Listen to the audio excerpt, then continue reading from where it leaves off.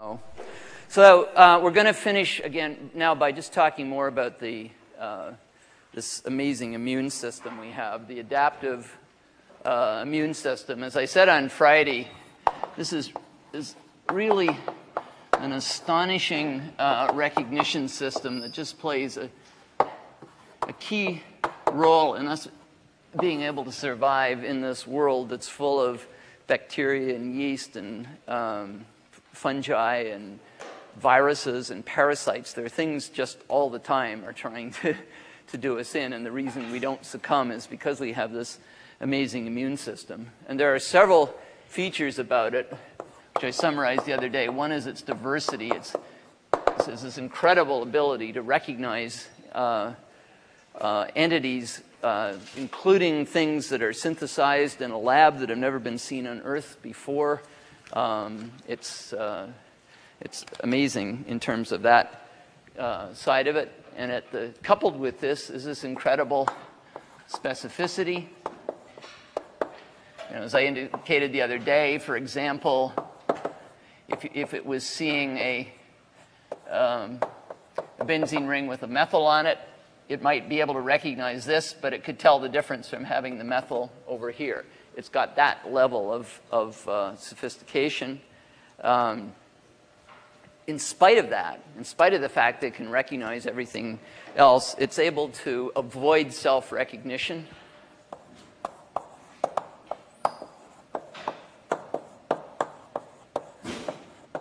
Which is a bit of a trick if you think about it, that you have a system that's able to see essentially anything, including things that were never existed before. Then how does it avoid seeing all of our molecules and all the many, many things that make us up? So it has to be able to tell self from self. And then I also talked about this memory aspect of the immune system, that if you get exposed to a virus or a bacterium or something, that the first immune response is relatively weak, but then if you get subsequently exposed, you get a very powerful response. And that's the principle of a vaccine. If you think someone is going to be exposed to chickenpox, but they haven't had it, if you can somehow elicit the initial response without making them sick by using a killed virus or something like that. I mean, polio is one of the examples you hear about in the paper right at the moment. Then if someone does finally encounter that virus or that bacterium, because that's a second response, it's very quick and it's very powerful, and that's what vaccines are all about. So the issue, I guess, today is how does that happen? And this is one of these amazing insights into biology that's come by an application of all these tools of recombinant DNA and sequencing and all the fancy sort of things we've been talking about in the past few lectures. So the first thing I need to let you know is that there are two parts to this immune response. There are two kinds of responses.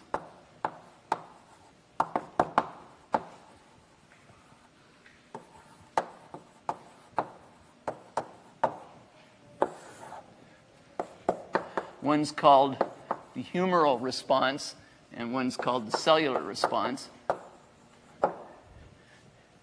And this takes place in the plasma of your blood. So in the liquid part of the blood, if you spin down the red cells and the white cells, what you're left with is the plasma. And what this humoral response does, it's able to target bacteria, viruses, proteins.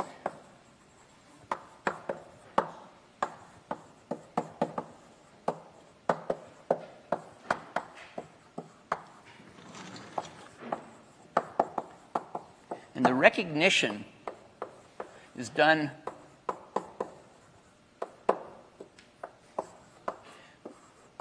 by a special kind of protein called antibodies. And I'll tell you about that in just a moment, because they're a very important class of protein in this Earth. And the cellular immune response is carried out by a special kind of white blood cell.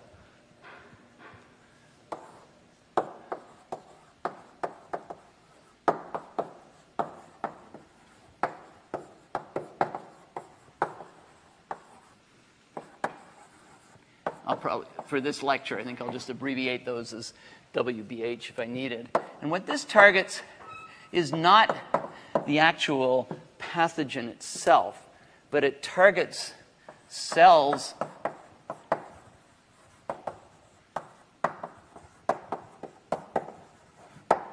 that are infected with a virus or a bacterium, etc. And that might seem to be even a little bit more of a trick. It's hard enough probably to figure out how to take something that's floating, an entity like a virus is floating around your blood, and figure out how to stick it find something that binds to it. What do you do if the thing's gone into one of your own cells and it's hiding out there in there, replicating in the same way that let's say a phage does or something like that? How do you see one of your own cells that's been infected by something like that? And there's a special type of cell called a cytotoxic T cell that's very important. It's often abbreviated as that. So let me first say a word about antibodies.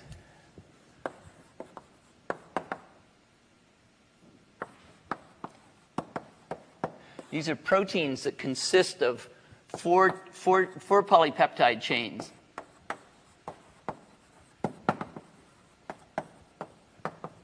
Two of the chains are bigger, so they're called heavy chains. There's two of those, and there are two chains that are smaller, so those are usually called light chains. So there's four of them all together. And ignoring secondary structure and stuff for the moment, let me just sort of give you an idea of how these are laid out. These are the two heavy chains.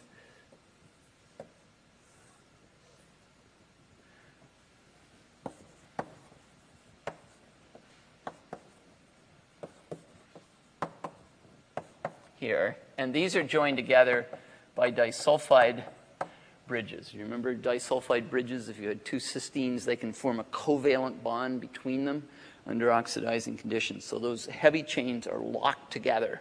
They're actually physically joined, covalently joined. And then there's the light chains are here. So this is the light.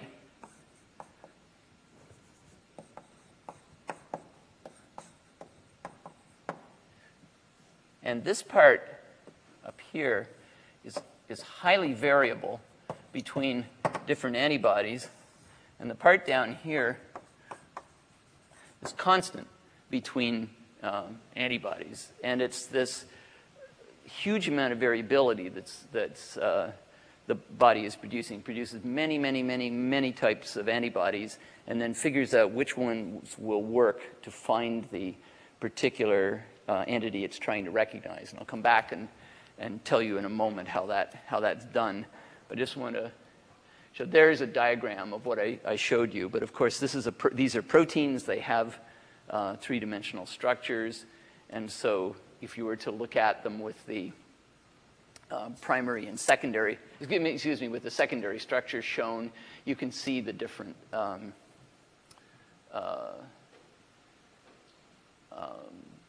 especially here, a lot of beta sheets should be leaping out at you. Now, the part where the recognition is done is up at this end. So it's essentially right here. And here's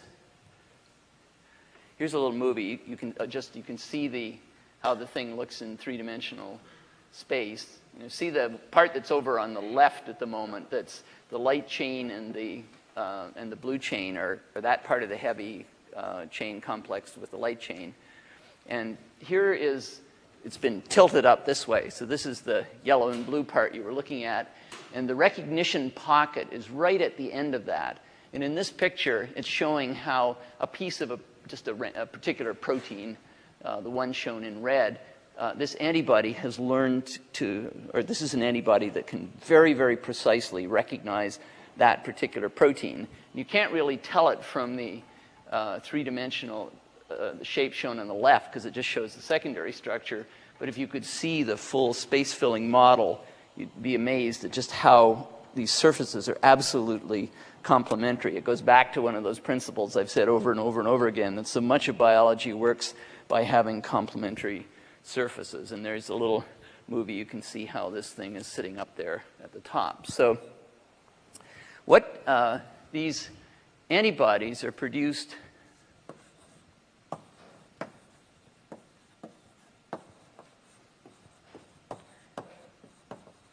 by a special type of what are called B cells. These are cells that play roles in the humoral part of the immune response, and they're called plasma cells. And each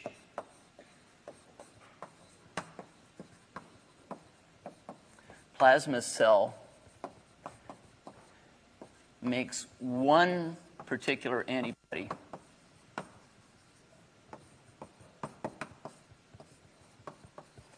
And that's it. So you have many different types of plasma cells, but each one only expresses one particular gene that encodes one particular antibody.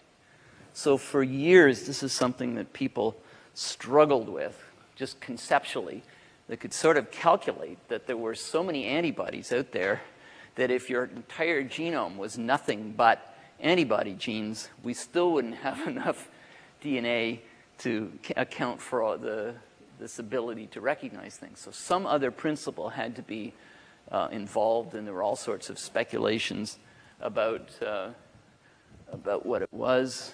I had shown you, I'd managed to not get Bob Horvitz's thing on here, but this then is who is our fourth Nobel laureate. I've been sort of working through these. Susumu Tanagawa, who is in the cancer center, he's and in the biology department. He's also heading now this PICOAR Center of Learning and Memory. So since doing this work I'm telling you about on the immune system, he's gone on to do some wonderful stuff more on the big problem of how we learn and how trying to get more molecular insights into that process. But what Susumu managed to figure out was that this variation and diversity in the immune system has at its roots a combinatorial sort of process. So if you look in the DNA of a zygote, so that's the fertilized egg. So we're just getting started with one of our cells. We've got a single cell, and we're looking in the DNA to see what would happen. We come to the part of the DNA that's involved in producing antibodies. What he found was that if you looked along the DNA, there were sequences that looked like part of the stuff you find in antibodies, but there were a whole series of them. So he called this particular segment, like V1, V2, V3, up to Vn. There were a whole set of these, basically side by side by side by side. There are about 300 of these in humans. And then down the DNA a little bit, he found another set of sequences. They're all variations of each other. And these were given D1, D2, D3, D4, up to D, let's say M. And there are many of these. And then down the DNA a little farther, there were 3 other sections that were called joining segments, and they were called J1, J2, and J3.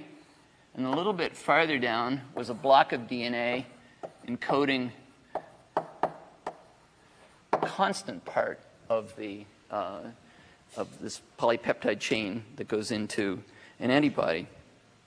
And what Susumu Tanagawa was able to show, and this led to the Nobel Prize, so what happens during the development of these B cells is that there are rearrangements and a lot of DNA is thrown around. And the basic strategy is to take, if you think of this as being column A, you take one from column A, one from column B, just picking them randomly, and one from column C over here, and throw away everything else. So you might have, for example, in one B cell,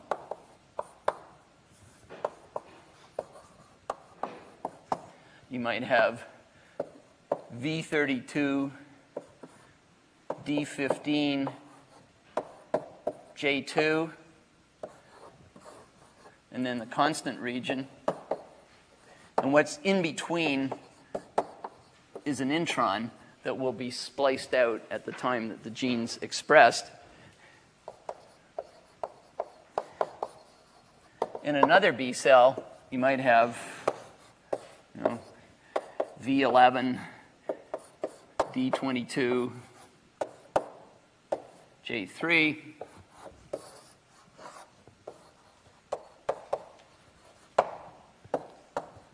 So this rearrangement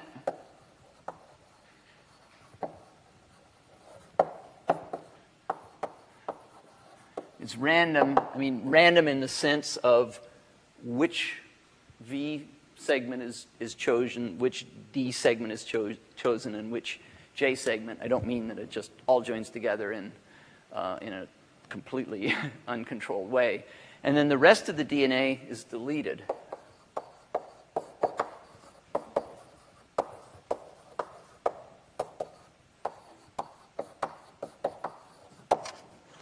So consequence of this is each B cell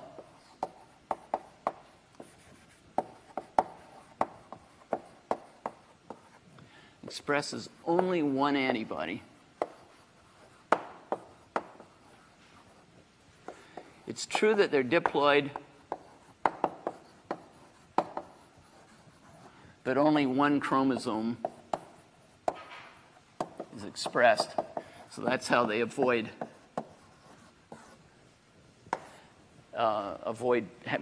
making, you could imagine they might make two, but they only make one.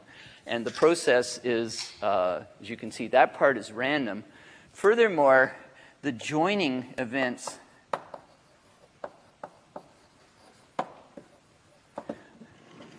are what I think you could call sloppy. And this leads to even more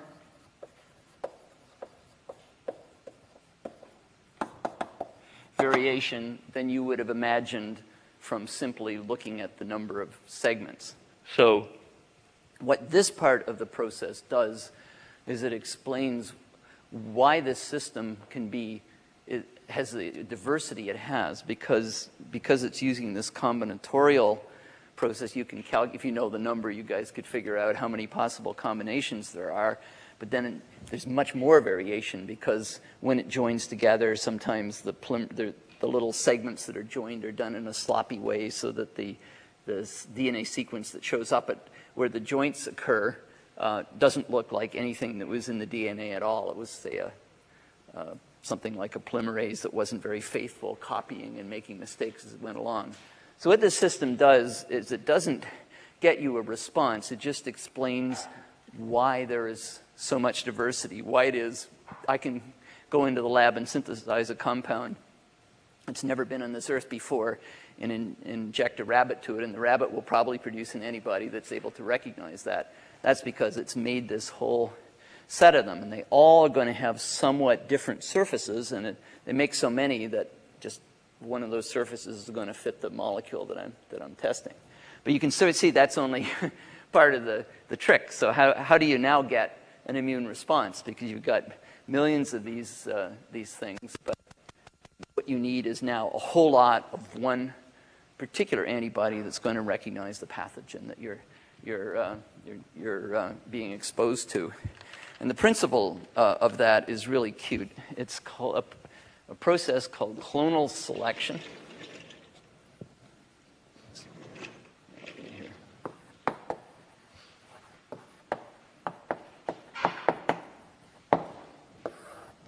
And the idea is that each B cell displays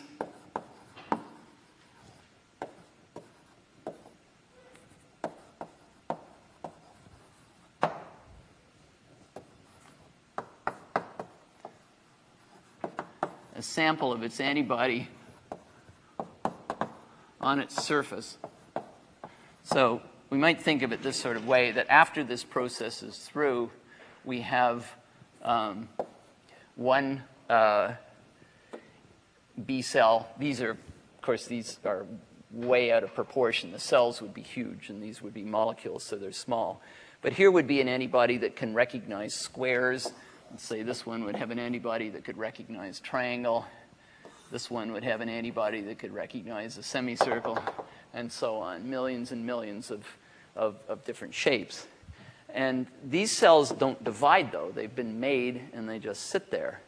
And then when you stimulate them with an antigen, and I used that word the other day, an antigen is just anything that will elicit an immune response. It could be a piece of a foreign protein, a carbohydrate, just about anything that a small molecule you've made in the lab. But let's say we expose now this individual to, right upside down, to an antigen, which in this case can fit into that receptor. Okay, what happens then, this one becomes stimulate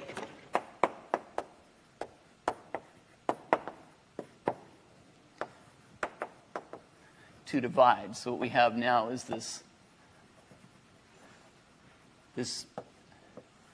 B cell that has this antigen stuck into its binding pocket on the sample of its antibody.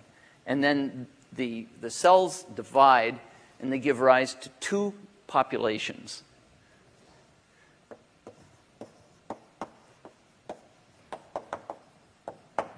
They give rise to the plasma cells, which are very short-lived,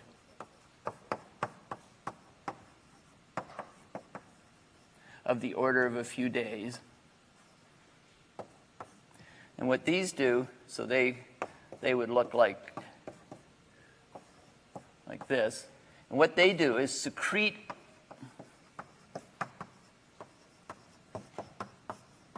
antibodies into the plasma. So what you end up with then are a lot of these antibodies that have exactly the specificity that the original sample had on the outside of that particular B cell. This takes a few days. So back when we were talking about the discovery of DNA, I was telling you about Streptococcus pneumonia, and you get infected by the Streptococcus, and there'd be this period of 5 or 6 days where the person was very sick, and then either they'd survive or they didn't survive. If they survived, they'd been able to mount an immune response and make these antibodies before they got killed by the bacterium. And the reason it takes a few days is when you start out in the limit, there could be just one B cell that's able, with an antibody, makes an antibody that's capable of recognizing that capsule. Or maybe there were a few anyway, but they were very, very tiny number, and there were probably a lot of bacteria. So what had to happen then is that original cell or small number of cells that could recognize the Streptococcus had to be amplified. They had to make a lot of plasma cells that had the potential to make that antibody, and then they had to secrete the antibody into the plasma. And I'll tell you in just a minute some of the strategies how that uses to help kill the pathogen. But the other population, just before I go on there, are what are called memory cells. There's not as many of these made, but they're very long-lived. And so what they have is exactly the same capacity to make the same antibody, but they're not actively dividing. They'll just sit there, float around in your bloodstream. And then, if you get a second exposure,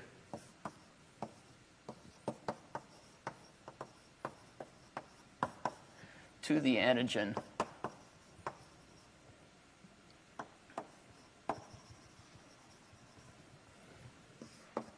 you get a very fast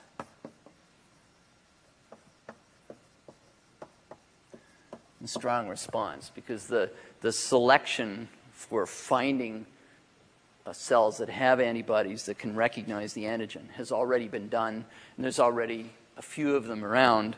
And then after you do that, then you're able to make, once again, the binding of the antigen stimulates these guys to start dividing. They make a lot of plasma cells. And that's the when I'm going back to the principle of vaccination, that your first response is fairly modest. But if you get a second response, what you're doing now is the memory cells are already there. They have the specificity for recognizing the antigen in question, and you can make a whole lot of them. So if you had chickenpox when you were little, you have memory cells that know how to recognize the chickenpox virus. And then when your kid gets chickenpox, like mine did, I didn't get sick because I had memory cells that were able to recognize that. Okay, so what happens if you get an antibody? How does this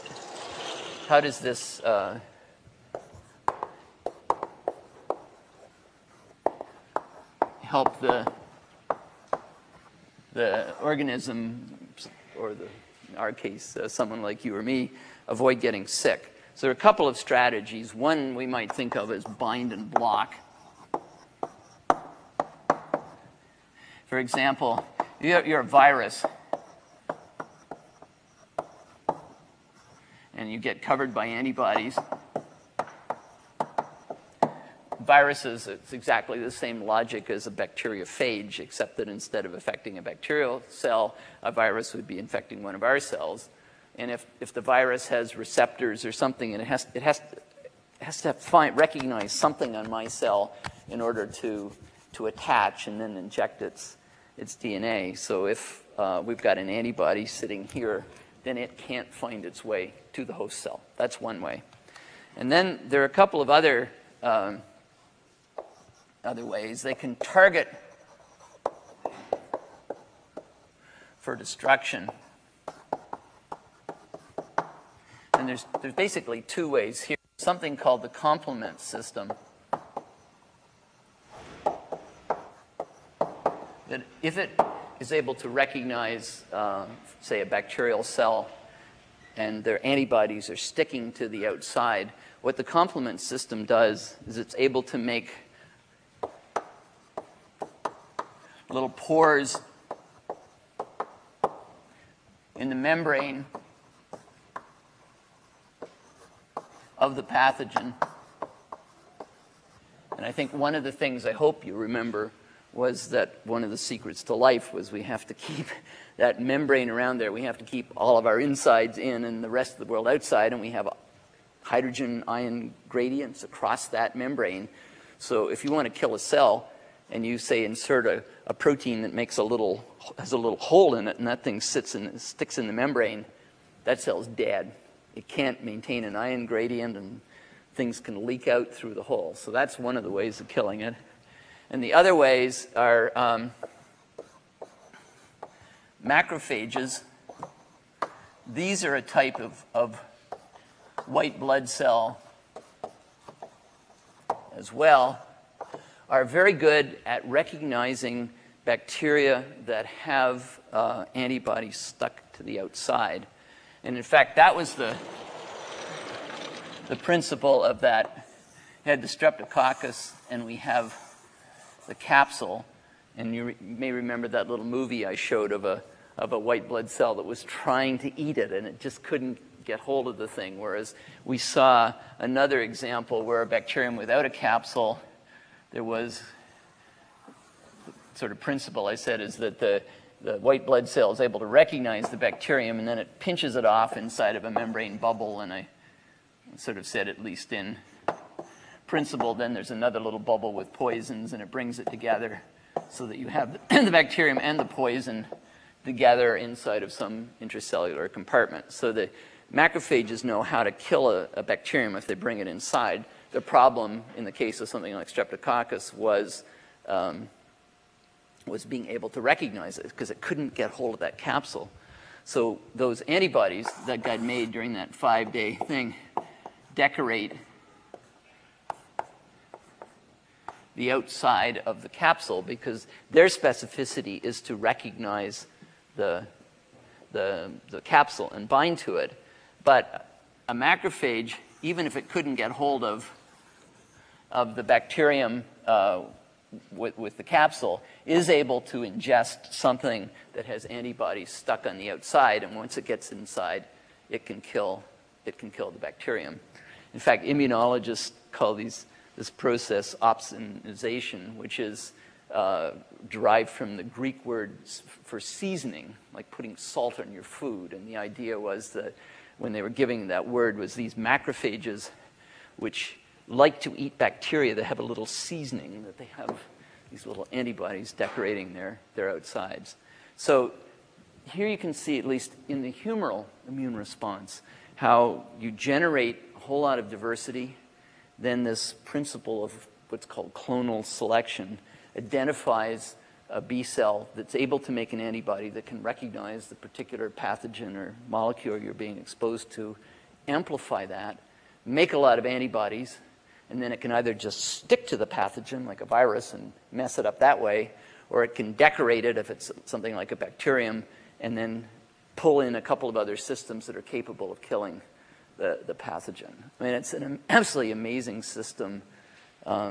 It sounded like science fiction when I first heard about it. And when I heard people talking about it, everyone could see there was an information theory problem. How do you encode all that information with just this amount of DNA in a cell? And now we understand it.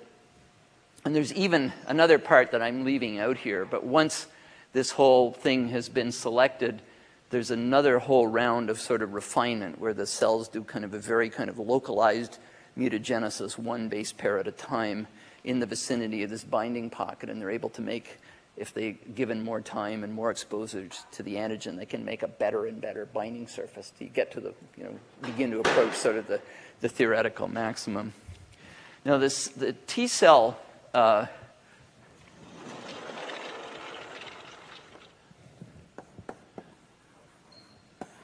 in this case, this involves the cytotoxic T cells, and they have a specific recognition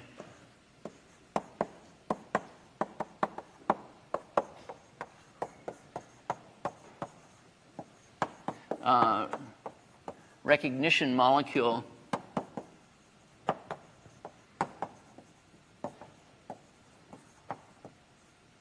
on their surface. It's called the T cell receptor, and in this case it's attached. So this is the membrane of the T cell, and there's a little piece that sticks in. This is the cytoplasm down on this side. There's a little bit of the protein that goes into that, and then there's an alpha helix that goes through, and then a segment that comes up like this, and there's another chain that does the same thing. So there are two segments that span the membrane. This thing is anchored in the membrane, and then it's essentially the same principle as with antibodies. There's a variable region, and there's a constant region. And to a first approximation anyway, the logic by which the cell generates a huge diverse set of T cell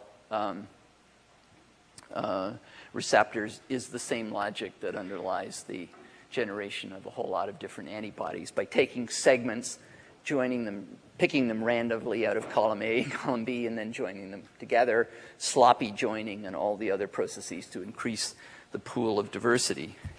Now, what these B cells are able to do then, these T cells are able to do is something quite remarkable, though.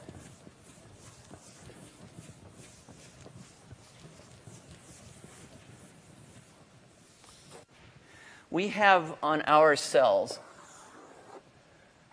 this is, say, one of my cells, little sort of proteins that function as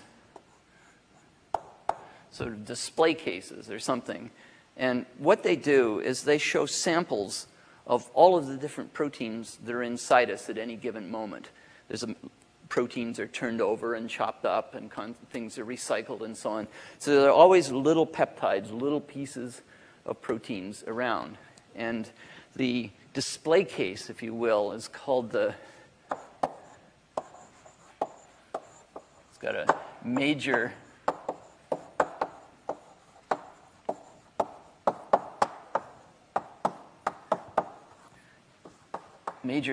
histocompatibility complex, which is usually abbreviated as MHC because it's such an unwieldy name. And there are many, many alleles of MHC in the population, which means that we each have, for the most part, are sort of individually designed display cases for showing these peptides. The property of these display cases, they take some little piece of a protein, just a few amino acids long, it binds into the display case, and that sticks on the outside of our cell.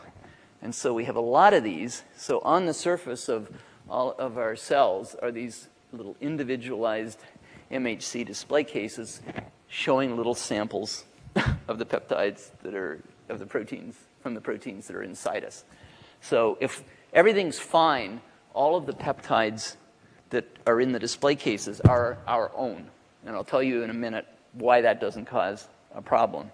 But then if you get infected by a virus and it injects its DNA or its RNA inside you and then starts to replicate, now you have some virus proteins that don't belong to you.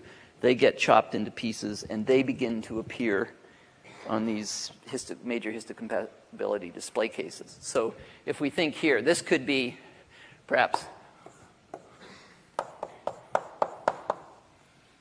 a little piece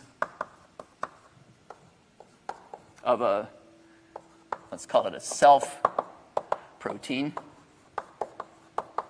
Could be a little piece of my own DNA polymerase or something like that. And over in this one, let's say we have a little piece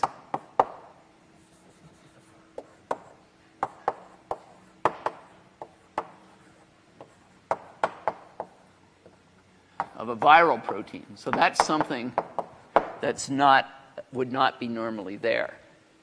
So what this T cell receptor does is it recognizes, so this is non-self or foreign. What the T cell receptor does is it recognizes these foreign peptides, but it does it in the context of the display case. So it doesn't, otherwise the peptides would be floating around. So in essence, the T cell receptor, if this is a cytotoxic T cell, is able to see the individual display case with the bit of viral protein in it, and then it knows that it should kill that cell because it's got something in it that shouldn't be there. I mean, it's a brutal but very effective strategy. If we applied it here, I go around, if I found any of you had a cold, you know, I could detect, I just take a gun and shoot you. And it would cut down on the number of, you know, sick days for the rest of us because it wouldn't spread the infection. But in essence, at a molecular level, that's the strategy. Try to identify a protein that's got a cell that's got something inside it that shouldn't be there, and then the cytotoxic T cells kill that. And let me just show you a couple of quick movies of this. Just to, at this point, these will be the last protein structures you're going to see from me, I think. Here's a representation of that T cell just as a cartoon, as you'd see it in a textbook. Here it is. This is the binding pocket up here. And there's a little tiny peptide, 9 amino acids from the HIV virus bound in there. Somebody did a crystal structure and was able to work that out. And if you look at it in 3 dimensions, you'll see how beautifully there's this little binding pocket and the peptide lies in there. And so that red part is the piece of chalk, and the other part is what I'm describing as my hand. It's not a bad analogy, actually, even on a structural level. And then here's another representation. This is sort of showing the hand with the piece of peptide in it, and then the T cell is able to see this whole thing and recognize it. And if you look at it in a structural form, here's the little peptide. This is the part the display case you're just looking at, and here is the T cell receptor now fitting down and seeing the peptide in the context of this major histocompatibility antigen. And again, these things are all beautifully complementary at the three-dimensional level. Again, at the heart of this is this principle of complementary surfaces fitting together that underlies so much biology. What's this? This is a tumor cell. And these are cytotoxic T cells that have recognized that this tumor cell is doing something that it shouldn't, that a normal cell wouldn't do, and it's attacking it and it's killing them. So not only do these this cellular immune response help us against things like infections from virus and bacteria, it also will help prevent cancer. So obviously there must be some trick here to why we don't see our own peptides. And this is the self versus non-self. And it's a relatively simple principle.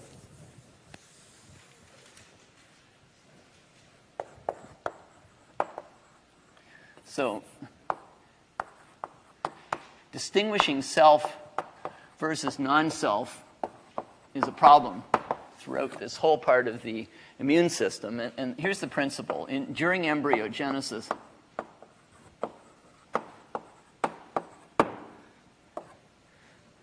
the cell makes, or the organism, I guess,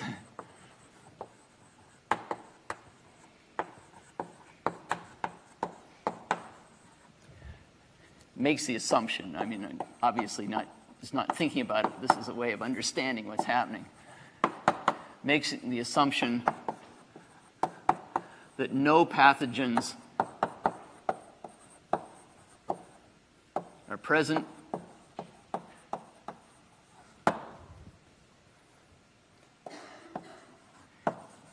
any B or T cell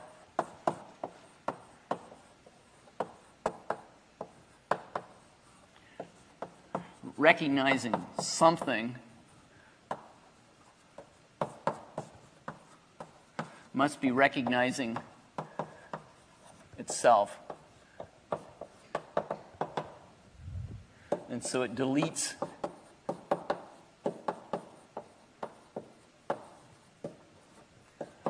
those B and T cells.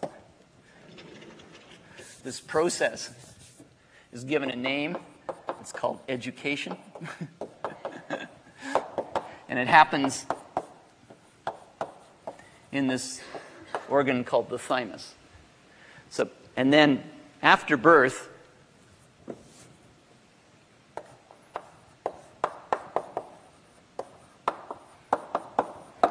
then it switches, and now B and T cells, if they recognize something, the body makes the assumption it must be a pathogen, and it goes after it.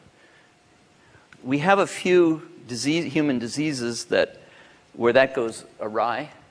Rheumatoid arthritis or multiple sclerosis are cases where the self versus non-self recognition has broken down.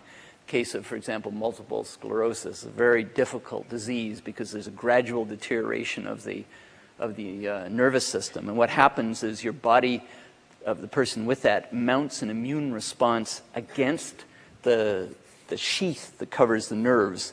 And then that sheath gets destroyed, and then the nervous system, somebody with multiple sclerosis, starts to break down. And so if you lose this self versus self, you get what's called an autoimmune disease. You may have heard that phrase. It's very, very important. It's a very tough thing if you have one of these things, but that's what lies at the heart of it. And people still don't know, but there's certainly some evidence for some of these. They're triggered by a bacterial infection. So it could be that perhaps maybe a bacterial protein looked close enough to one of your own proteins that somehow you got antibodies against the bacterium, and then it turned out it could also recognize something in your body. There are some other immune diseases you probably heard of, the baby in a bubble kind of thing. There are a few people who are born who have no immune response at all, because one of the basic pieces for doing those DNA gymnastics that I talked about isn't there. Those people have no B cells or T cells, and they die unless they're absolutely shielded from everything else. And that's one of those cases where, gene therapy, if you could get that gene into that person, then they'd have an immune system and they could live. There are other kinds of immune deficiencies that are less extreme, but nevertheless, people will be susceptible to infection. The other one, which I've already talked about, but now you can see in another context, is AIDS, acquired immune deficiency syndrome. And I told you how what the AIDS virus does is it injects its RNA, that makes a DNA copy, it goes into your protein. The cells that it affects are a special type of T cell called T helper cells. What they are doesn't matter so much, but what's important to know is they're needed for both branches of the immune system. They play roles in the humoral response and the cellular response. So someone who gets infected with HIV, what happens is the virus is replicating in these helper T cells, and so their immune system is just slowly being knocked away. And the last thing, which I won't have time to talk about, if you have an allergy, that's an overreaction of the immune system. So this is my last lecture. I gotta let you guys go. It's been a true pleasure to talk to you. Real honor to meet many of you, and many of you put a lot of effort into those little answers. I really appreciate that. For those of you who'd rather not be here, I hope that somewhere down the line, when you're confronted with a medical situation, dealing with your parents, your child, yourself, whatever it is, that some of this stuff that you've heard will reemerge to help you with those decisions. And I wish you the best of luck with the rest of the course and with the rest of your careers at MIT and beyond. Thanks very much.